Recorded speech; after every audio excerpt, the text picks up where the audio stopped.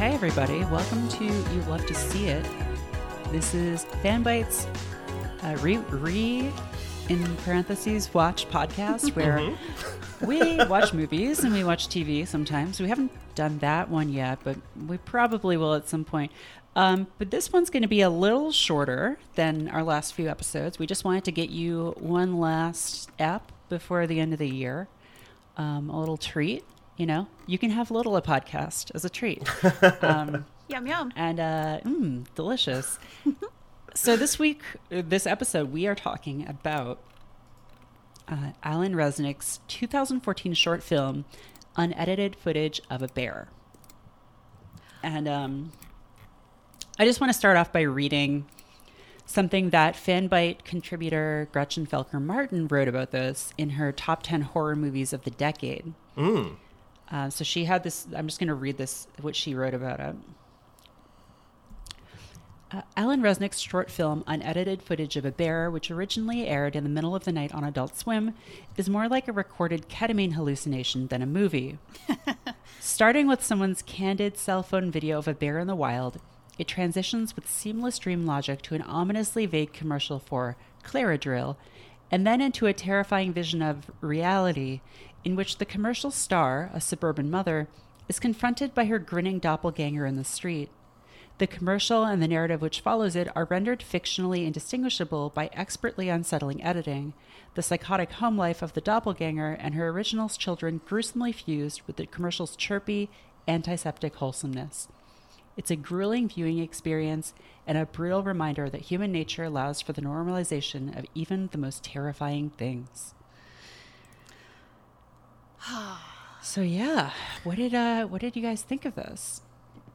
So I have seen this like 15 times. Oh wow. Something ridiculous, because I, as the kind of dork that I am, really enjoyed this sort of thing a few years ago, and really just sure enjoyed a good weird Adult Swim thing. This was around the same time as like Too Many Cooks and other things of that ilk.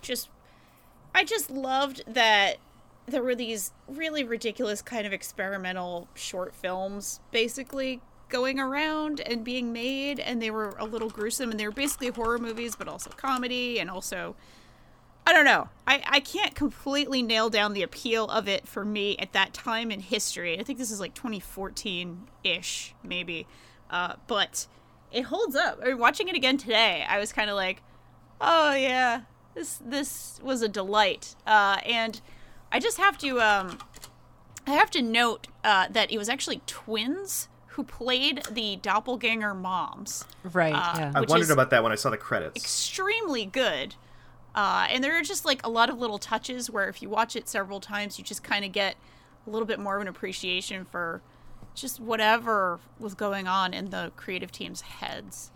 For example, the names of the cast of characters. Which is also very good. I took a screenshot, actually, of the specific names of characters. There are things like Stupid EMT and Smart EMT, and Officer Crybaby was one that stuck out to me. Officer Crybaby, Lola Person, who is Officer Person, which is very good. It's just like, yeah, somebody's name is Lola Person, and they're Officer Person. It's just nice in that way. But yeah, I think it holds up as like a really weird hallucinatory horror movie in so many ways. Yeah, I'm actually super surprised. I didn't know that this was a thing from 2014. I thought this came out like this year for some reason. I think I just assumed that it was fairly new, but yeah, wow. Because when I was watching it, my initial reaction was just like, oh, they're kind of doing like a Peelian horror type thing that's like drawing a lot of inspiration from Get Out and Us. And then now I'm realizing, oh wait, this came out before either of those things. So now I'm given to wonder, was this the inspiration for Us? Jordan Peele, come on, Fanwith, tell us the truth.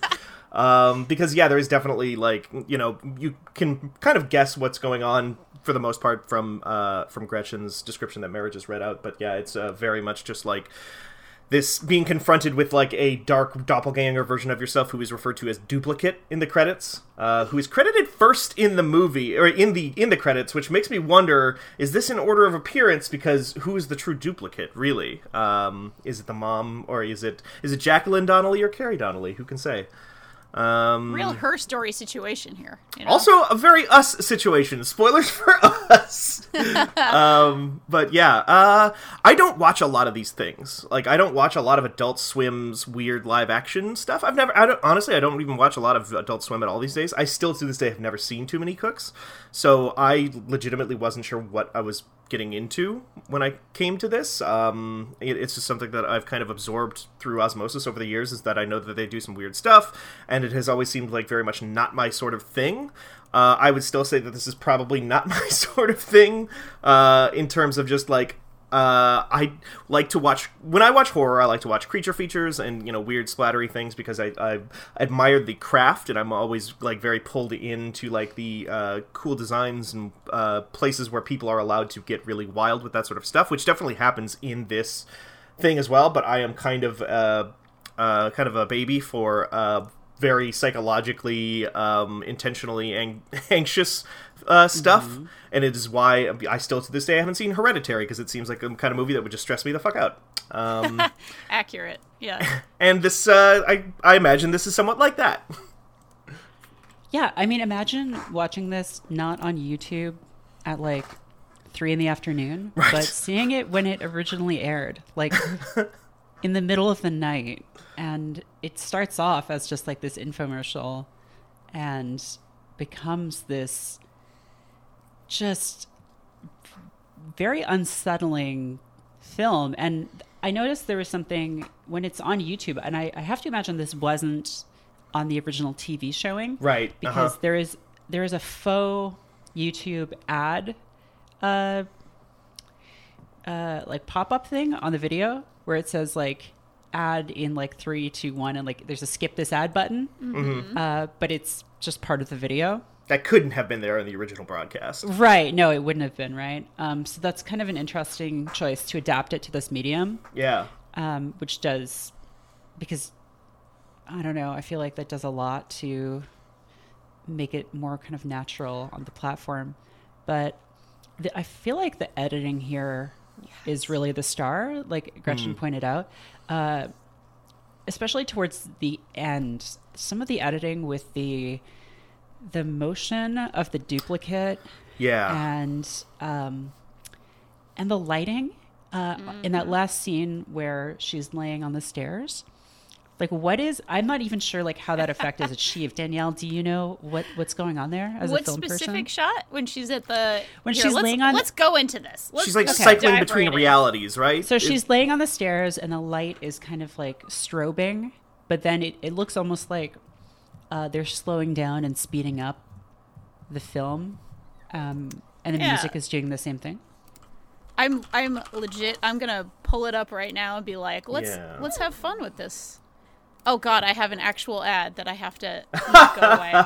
This is absolutely perfect. So there's I've got like 10 seconds of an ad to fill here, so I'm gonna guess it had to do with speeding it up, possibly in the video that they shot, and then possibly slowing it down, but not to the same degree. Let's see.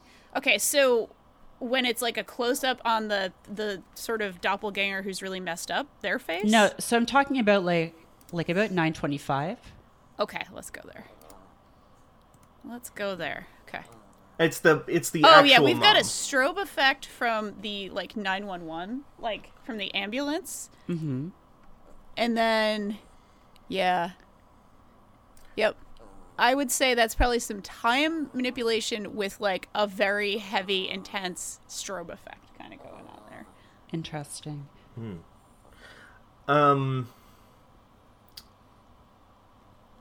Yeah, what is I love the editing in this. Like, I actually, as somebody who is a giant dork for editing and will go on for hours and hours in lectures with my students about like how editing is the real star of the show a lot of the time, and how it isn't just used to fix mistakes, it isn't just used to kind of patch things together, but actually like really dictates tone and pacing for a lot of things.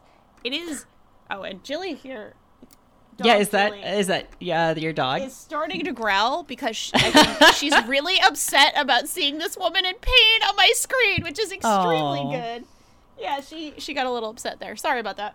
But yeah, the thing about this that makes the editing so good, I think, is because you're never clear who is who, and it's never clear whether the sort of doppelgangers always existed or they only exist because she's now taking this experimental medication that's supposed to make you better.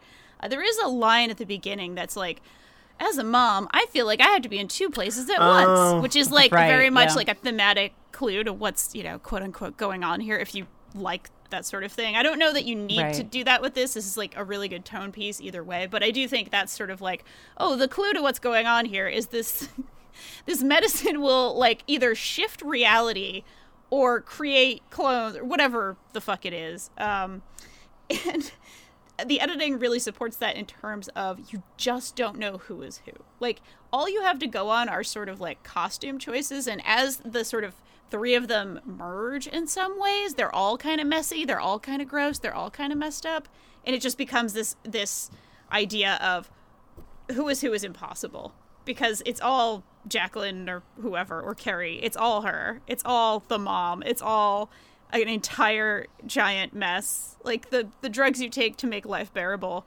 actually aren't worthwhile, and they make things worse. Or make you see bears. I'm not sure about that one. That part is different, but yeah. Yeah, I'm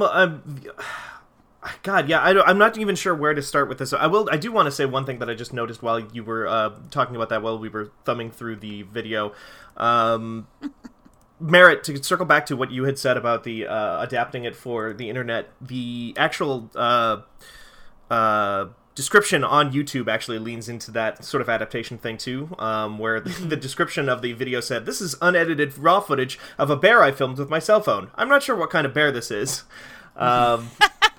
Which I think actually does kind of tie back into what you were talking about, Danielle, too, with the editing, which is, all of this sort of stuff comes together. Like, most of the movie is, the film, the short film, whatever you want to call it, is basically just like, it is the craft around it more than it is necessarily the specific events that are going on, because the specific events that are going on are very silly and ridiculous and hard to parse, including the fact that throughout this whole thing, the kind of the closest thing to a joke that this whole thing has in it is the fact that every 30 seconds to 45 seconds or so, it puts down different, like, little in fine print disclaimers at the bottom of the screen to remind you, hey, this is still supposed to be, in the fiction of what you are watching, this is still supposed to be an ad for, like, allergy medication or whatever. Which most of them, by the way, are actually, like, serious. Like, most of them are fairly like, oh, side effects this, side effects that. But there is one that says something like, oh, if somebody's face is all over you, that could be serious. There's, like, a couple that are actually a joke. But enough of them are serious that it is kind of jarring and kind of putting you at ease, as if the rest of the production isn't doing that, basically. Right. Huh. Which is very good. Yeah, and do we know if this person who made this video, or the people who made this video, have done other things for Adult Swim, if they've gone on to do, like, feature-length stuff, or they did feature-length stuff beforehand, or anything like that, or is this kind of like a one-and-done sort of situation? Alan Resnick has done a bunch of stuff. Like, this is sort of his whole vibe. Okay. He did this series in the early 2010s called Alan Tutorial. Okay. Yes. And it was like a tutorial thing, right? So he's just explaining how to do things. But then it just progressively becomes like more and more horror-like. Mm-hmm. And then what else? He did a special called Live Forever As You Are Now, which was also part of the infomercial series on Adult Swim. Uh-huh. And since unedited footage of a bear, in 2016, he did a short film called This House Has People in It. Okay. And so it's basically just surveillance camera footage, but then it leads to this, like, ARG on this fake security company site. Okay. And his latest film was in 2018 called May I Please Enter. Okay. I've not seen that one yet. No, I think, no, I haven't actually seen any of his other things, but he also has something called Electronic Game Information. Okay. which looks... Oh, is he still doing this? Okay, here, let me... Oh, you know what? I don't think he was... I think he just guested on an episode of this. Okay. Which this is like an Adult Swim Games production. Gotcha. I don't know how serious it is, but... And then that actually, like, I can kind of definitely pick up on a theme here, like kind of a trend, and I'm kind of curious, do you guys watch a lot of these kinds of things? Do you guys know Too Many Cooks, like, extended universe? Yeah. Is this, like, something that you guys, like, have done a lot with in the past? In the past, yeah. I mean, okay. I've not caught up with this sort of trend, but like I said, I kind of got really into this at one point in life. Like, when this was kind of big, when it was, like... You know, the sort of thing we would write about on Polygon or whatever, or like my partner at the time would be like, oh God, we have to see this. Like it was sort of a thing we would get into together and watch and then just sit there and be like, that was fun. Yeah. Is it though? I think so. I also am an editing nerd. So, you know, I'm the kind of person who would sit there and count shots and think about framing and be like, I wonder how much fun this was to make, or think about it like a little puzzle as it was to make, that sort of thing. I'm a loser like that. So, okay. like, I completely understand if this is not everybody's bag, but they sure are fun for me to kind of piece together. I think the thing about this piece that elevates it a little for me beyond just like the whole...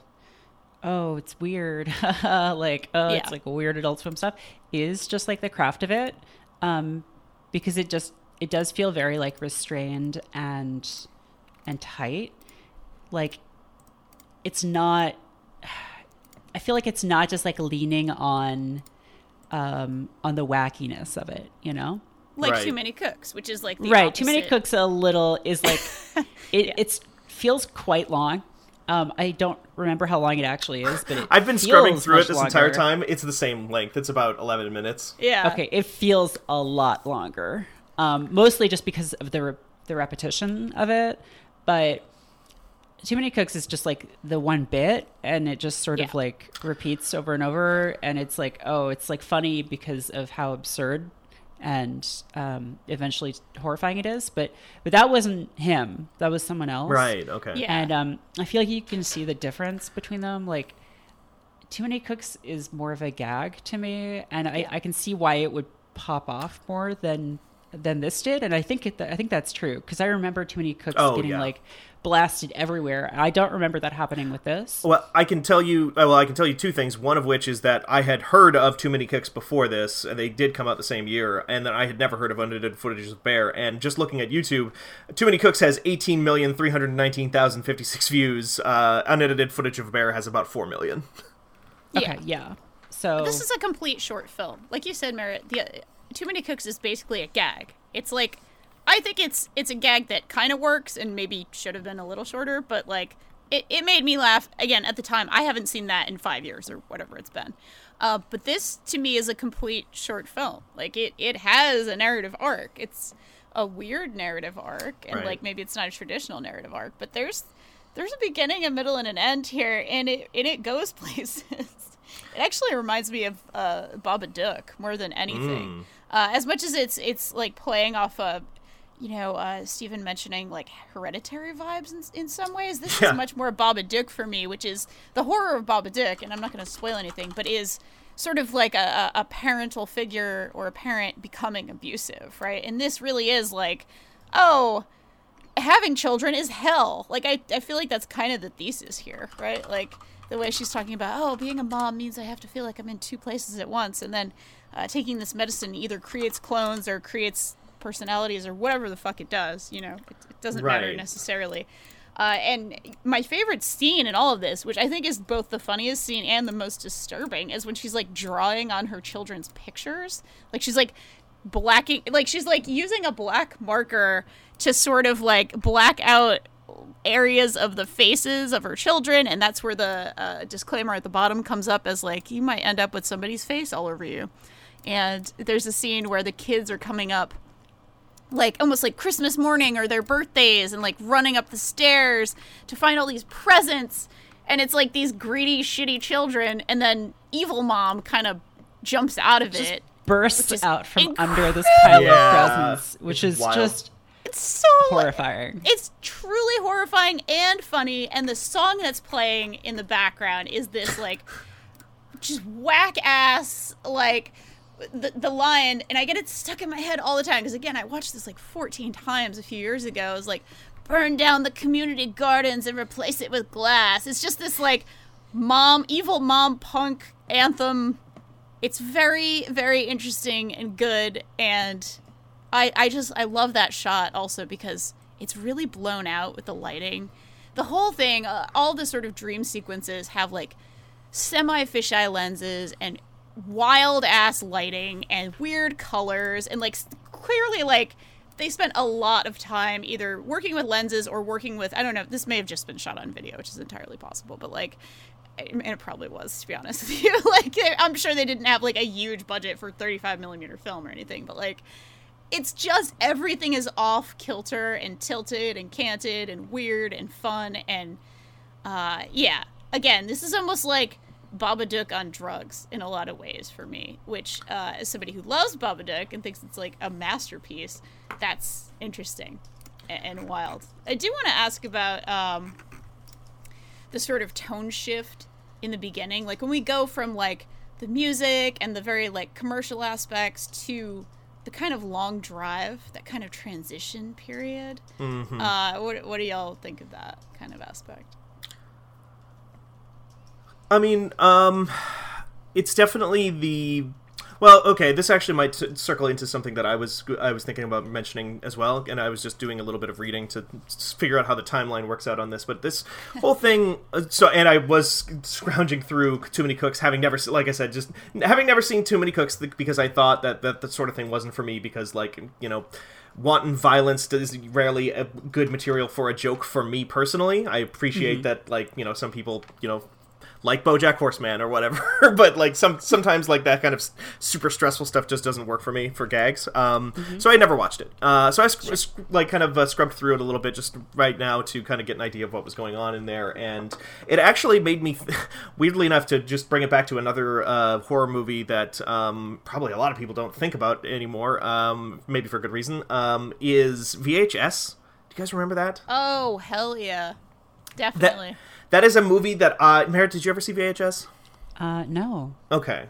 That is a movie that I want to like a lot more than I actually do.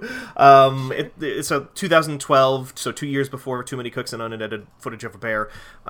It's a found footage horror movie about like these guys who break into a house and find a VHS tape or several VHS tapes with all kinds of different little home movies on them that become horrible in different ways.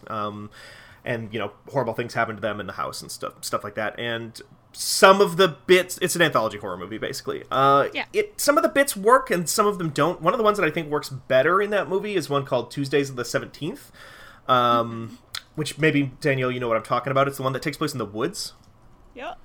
And that one is like, in a very much a sense of like Too Many Cooks, is like interruptive horror. It's like this weird sort of like, it kind of, the monster in that thing cannot be captured on video films or something like that. So like there'll be, you know, footage of people talking, and then you'll see this weird sort of like specter walking around, glitching out the camera as it's walking, and then it will cut from, you know, the camera will glitch and a person who was standing there 1 moment ago suddenly has a knife through their head or something like that, which Too Many the Cooks also does the similar thing with. And to bring that back to unedited footage of a bear, this one, I think, tries to achieve a lot of the same kind of ideas, but does it in less of, I would say, maybe a hokey way, by having that big, long scene of, like, her driving around or whatever, instead of, you know, just, like, using kind of special effects to make a glitched-out camera thing, the way that both of those other films do. You have this long, drawn-out, sort of slow burn build of her on the road as she, like, is seeing things like what appear to be police pulling out liquefied human remains out of a building, is kind of what I took from that. And, like, people screaming and her coming up to this is the moment that feels the most like Jordan Peele to me, is like when she finally sees the doppelganger out in the street, and then everything, all hell breaks loose all at once after that slow build, instead of just like flipping a switch and then it takes over. It's very much like allows itself time to be a different thing so that you're not quite sure what to expect, but it is still like interruptive is maybe not the right word. It's not quite what I'm looking for, but it like, takes a corner that you're not expecting, but it earns it in a way that maybe some of these other things don't. Yeah, I think it's a good word for that. It is literally interrupting like the convention of what film looks like a lot of the time. Right. So, yeah. I don't know if you had any thoughts along those lines, Merritt, or anything like that. No, I mean, I feel like the interruptions in this film are interesting because it does make use of abrupt cuts at some places, but the majority of it is sort of one long slow slide. Yeah. So from the explicit commercial portion of it into unsettling, into horror, and also the fact that the sequence in which that happens is the character physically moving, like physically driving, right, out of the commercial into like reality, quote unquote. Like the color literally changes multiple times, like the color scheme of the thing as she's driving.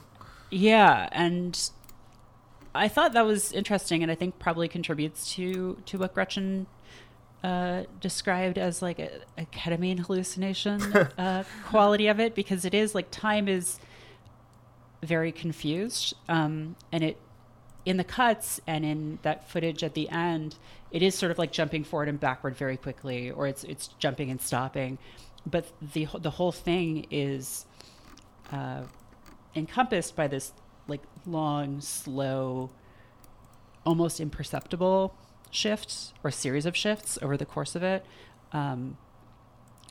that's punctuated by these like really violent cuts or really violent acts.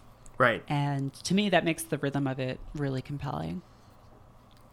Yeah, that's actually a great word for it, like, is rhythm. Like, again, maybe not the best way in the world to watch Too Many Cooks, to be fair, to Too Many Cooks or whatever, but just like scrubbing through it and everything like that. Like the rhythm to it, the thing with that is that it feels, I bet it feels long because it is a thing that is replicating a thing that you are familiar with, but it just keeps like extending that thing beyond what it is supposed to be and doesn't use that to its like benefit the way that, like, because in Too Many Cooks it's like presented as a Family Matters style sitcom from like the mid-90s or whatever, intro sequence, but then it just keeps going and going and going and going, whereas with this it keeps going and going and going, but I think much more subtly like keeps that gag going with the like on-screen side effect subtitles, and doesn't like It intentionally draws itself out and like it exits that style of medium thing, and then it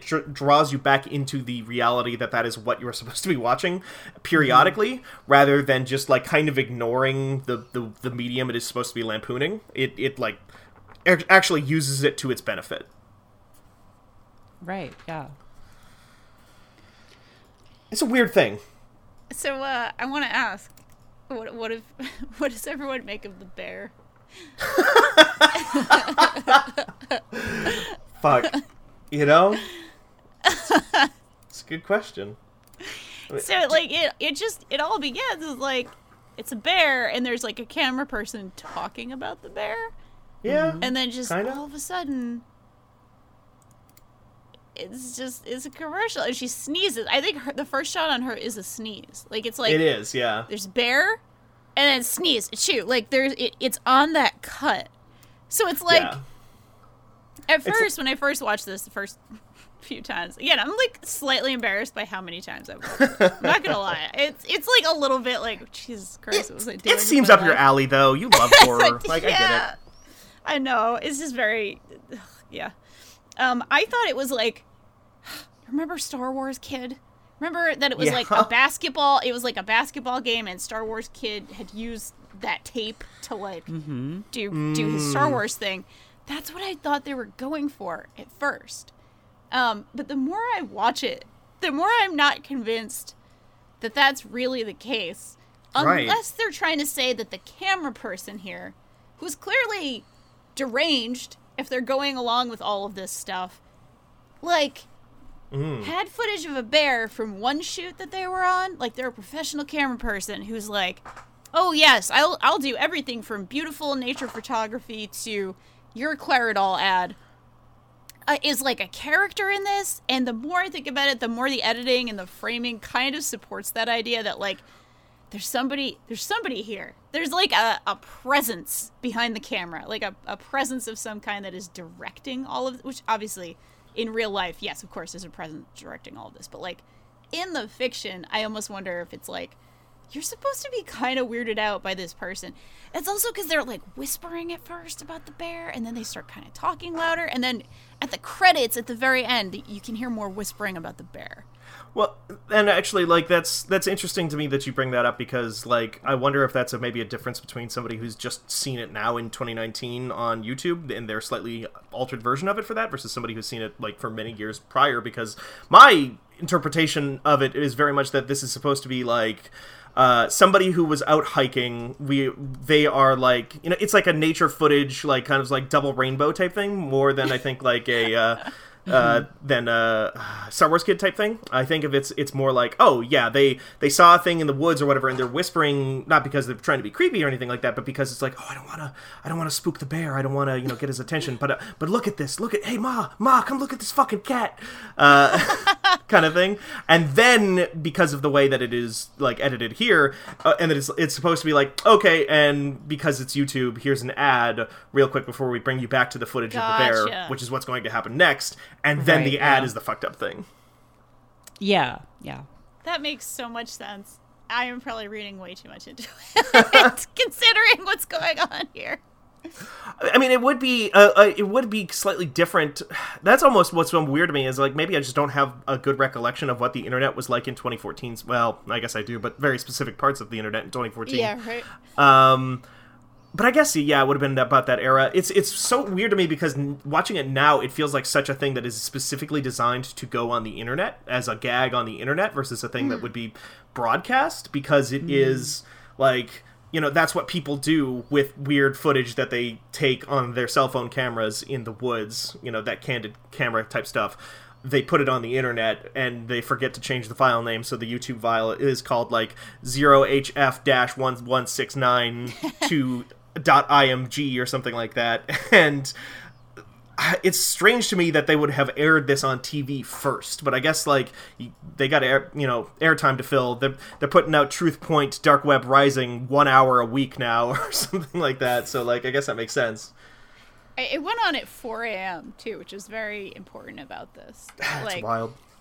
How many people do you think actually caught this when it first aired at 4 a.m. on Adult Swim? Like, not many, I bet. It feels like one of those things that, like, oh, I was there for Nirvana's first concert, you know? Like, it just feels like such a weird, ephemeral thing. But I do think you're right about it feeling very much of... I mean, obviously, people were on YouTube in 2014. Like, it was not new at that point. And I just wish I knew. I do wish I had an answer to the question of whether or not You Can Skip This Ad was actually on the broadcast, or if they put it on afterwards on YouTube. Like, I do wish there was like a little bit more about the making of this, but I wish there was a little bit more about the making of everything, because I'm that person who wishes they knew everything about the making of things that I like. I think that's maybe almost my number one takeaway from this whole thing is like, I just want to talk to this person who makes these things and ask them questions about all sorts of stuff. Yeah. I might.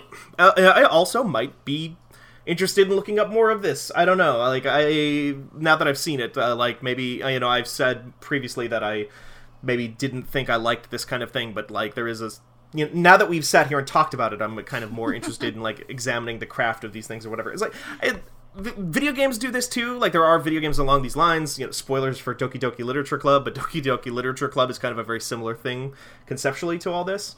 And I love it when games do that. There are a lot of horror games that do that, like Doki Doki Literature Club. I'm kind of interested like that in have more. this kind of what is this? What is this actually made for? Like, Right. what is the intent? Like, that actually actively want the player or the viewer to ask those questions.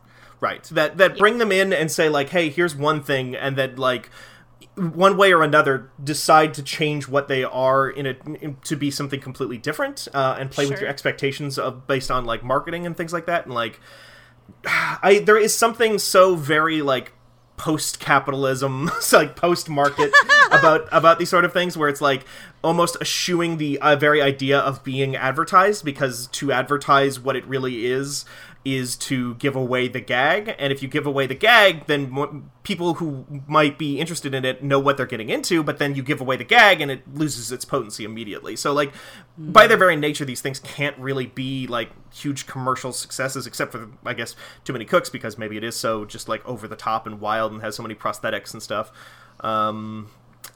That I'm kind of interested in, like, what makes one want to pursue a career making those things, because it sounds like this person, according to you, Merritt, makes a lot of stuff in this vein, or at least something with the same spirit behind it or whatever. And, like, I gotta imagine they're not in it for the money, right? Like, just because of the way that these things are crafted.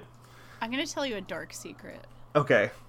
Baby Danielle, aka 23-year-old Danielle, made a lot of experimental films on 16mm film. Uh-huh. Not all the way this, of course, because I was like a student filmmaker, and, you know, I had resources at my hands were like my grad school film department, and nice cameras, obviously, but, like, I didn't have access to, like, high level talent or anything.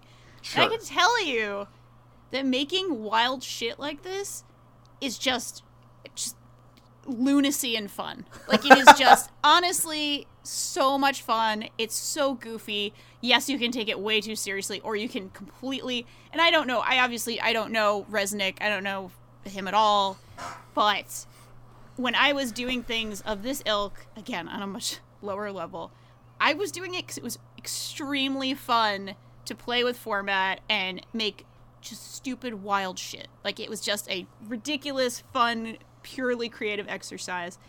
And, like, if I could speak for him, a person I don't know in the slightest, I would say it's possible that he was like me in that way. That, like, making wild shit is just fun, and a fun creative exercise. And a fun creative exercise, like, I'm having a blast right now talking about this thing that I clearly like to an embarrassing degree. But yeah, it is just like a celebration of these weird elements kind of coming together. And that's the appeal for me. Again, it's, not necessarily something I think, like, holds up to super intense narrative scrutiny or anything along those lines. Right. If I showed this to my dad, he'd probably be like, is that why you spent $180,000 on grad school, Danielle? Like, is this is what that was for? But, like, yeah, I enjoy it. Good. Cool. Well, does anyone else have anything they want to add, or do we want to wrap up? I just want to say, don't take Claridol. That's all I got, you know. Yeah, that's a big one. I mean, or do, you know, I'm not your dad. Get in touch with your inner three selves, you know? Yeah. Are there three of them? Like, I'm not... Because there's definitely, like... There's that one weird version of her that's on the phone, but she's wearing, like, a completely different outfit than either of the other two. Dada! I think there's three, but, you know? Yeah. Again, that's up for interpretation. Like many things in unedited footage of a bear. Right. I guess one thing I'm kind of interested in, like... I'm kind of glad that Adult Swim exists sometimes, just because even if not everything they make is for me, like the stuff like that like doesn't get made at this sort of like mid-tier budget sort of thing without like them around, and I don't know how they necessarily came into being the way that they have. I don't know how Adult Swim like reached an audience and continues to get money and is on the same network that plays Adventure Time and Steven Universe and The Adventures of Gumball. But I'm sure glad that like things like this are allowed to have enough money to reach an audience like this. Like, you know, even for, you know, if 4.9 million or whatever people watched this thing, it's not like the biggest thing in the world or anything like that, but it's sure more than something like this would ever have reached if it had just been a thing by itself, right? Yeah, it would have just been video clubs at colleges. They would have had the one VHS tape that everybody got really high and watched 7 times. Like, that's right. What it would have been in the past. And now it can at least reach all the weirdos or whatever. I'm calling myself a weirdo, but, like, now it can reach whoever is interested in this sort of weird, fun, you know, semi-experimental sort of form. Mm-hmm. Yeah. Cool. Yay! Yeah. Well, yeah, then I think that will basically do it for this episode of You'll Have to See It. Danielle, do you want to tell people where they can find you online? I sure do. If you want to hear me talk about being a 23-year-old experimental filmmaker, you can find me on Twitter at DanielleRI. Cool. And Steven? Hi, you can find me on Twitter at Steven Strum. I was never a filmmaker, but I write sometimes. Interesting. You love to see it. Yeah, you love to see words, honestly. Yeah, you'll have to read it. You can find me on Twitter at Merritt K. And do we have a sign-off for this one? Yeah, I wrote like a thing. You want me to read the thing? Please. All right. So the usual sign-off for this delightful show is... oh, God, it's down underneath all this stuff. Okay, I got you. That's all for this week. We hope you enjoyed your cinematic journey with us. Be sure to rate and review our podcast. Please do it. Actually really does help. You can listen to all our stuff at fanbyte.com/podcast. Follow us on Twitter at fanbytemedia, Instagram at fanbyte, TikTok on at fanbyte, and of course, fanbyte.com. And please do also watch Late Lunch, our excellent Monday, Wednesday, Friday talk show on twitch.com/fanbyte. Cool. It's twitch.tv/fanbyte. Twitch.tv. I just realized that. Sorry. Gotcha. It's fine. There we go. It's all the same, really. It's the internet, Yeah. right? Yeah. You'll love to see it. Oh, you super do not love to see the internet most of the time, honestly. Yeah, true. Bye. All right. Bye. Well, yeah, bye, everyone. See you next time.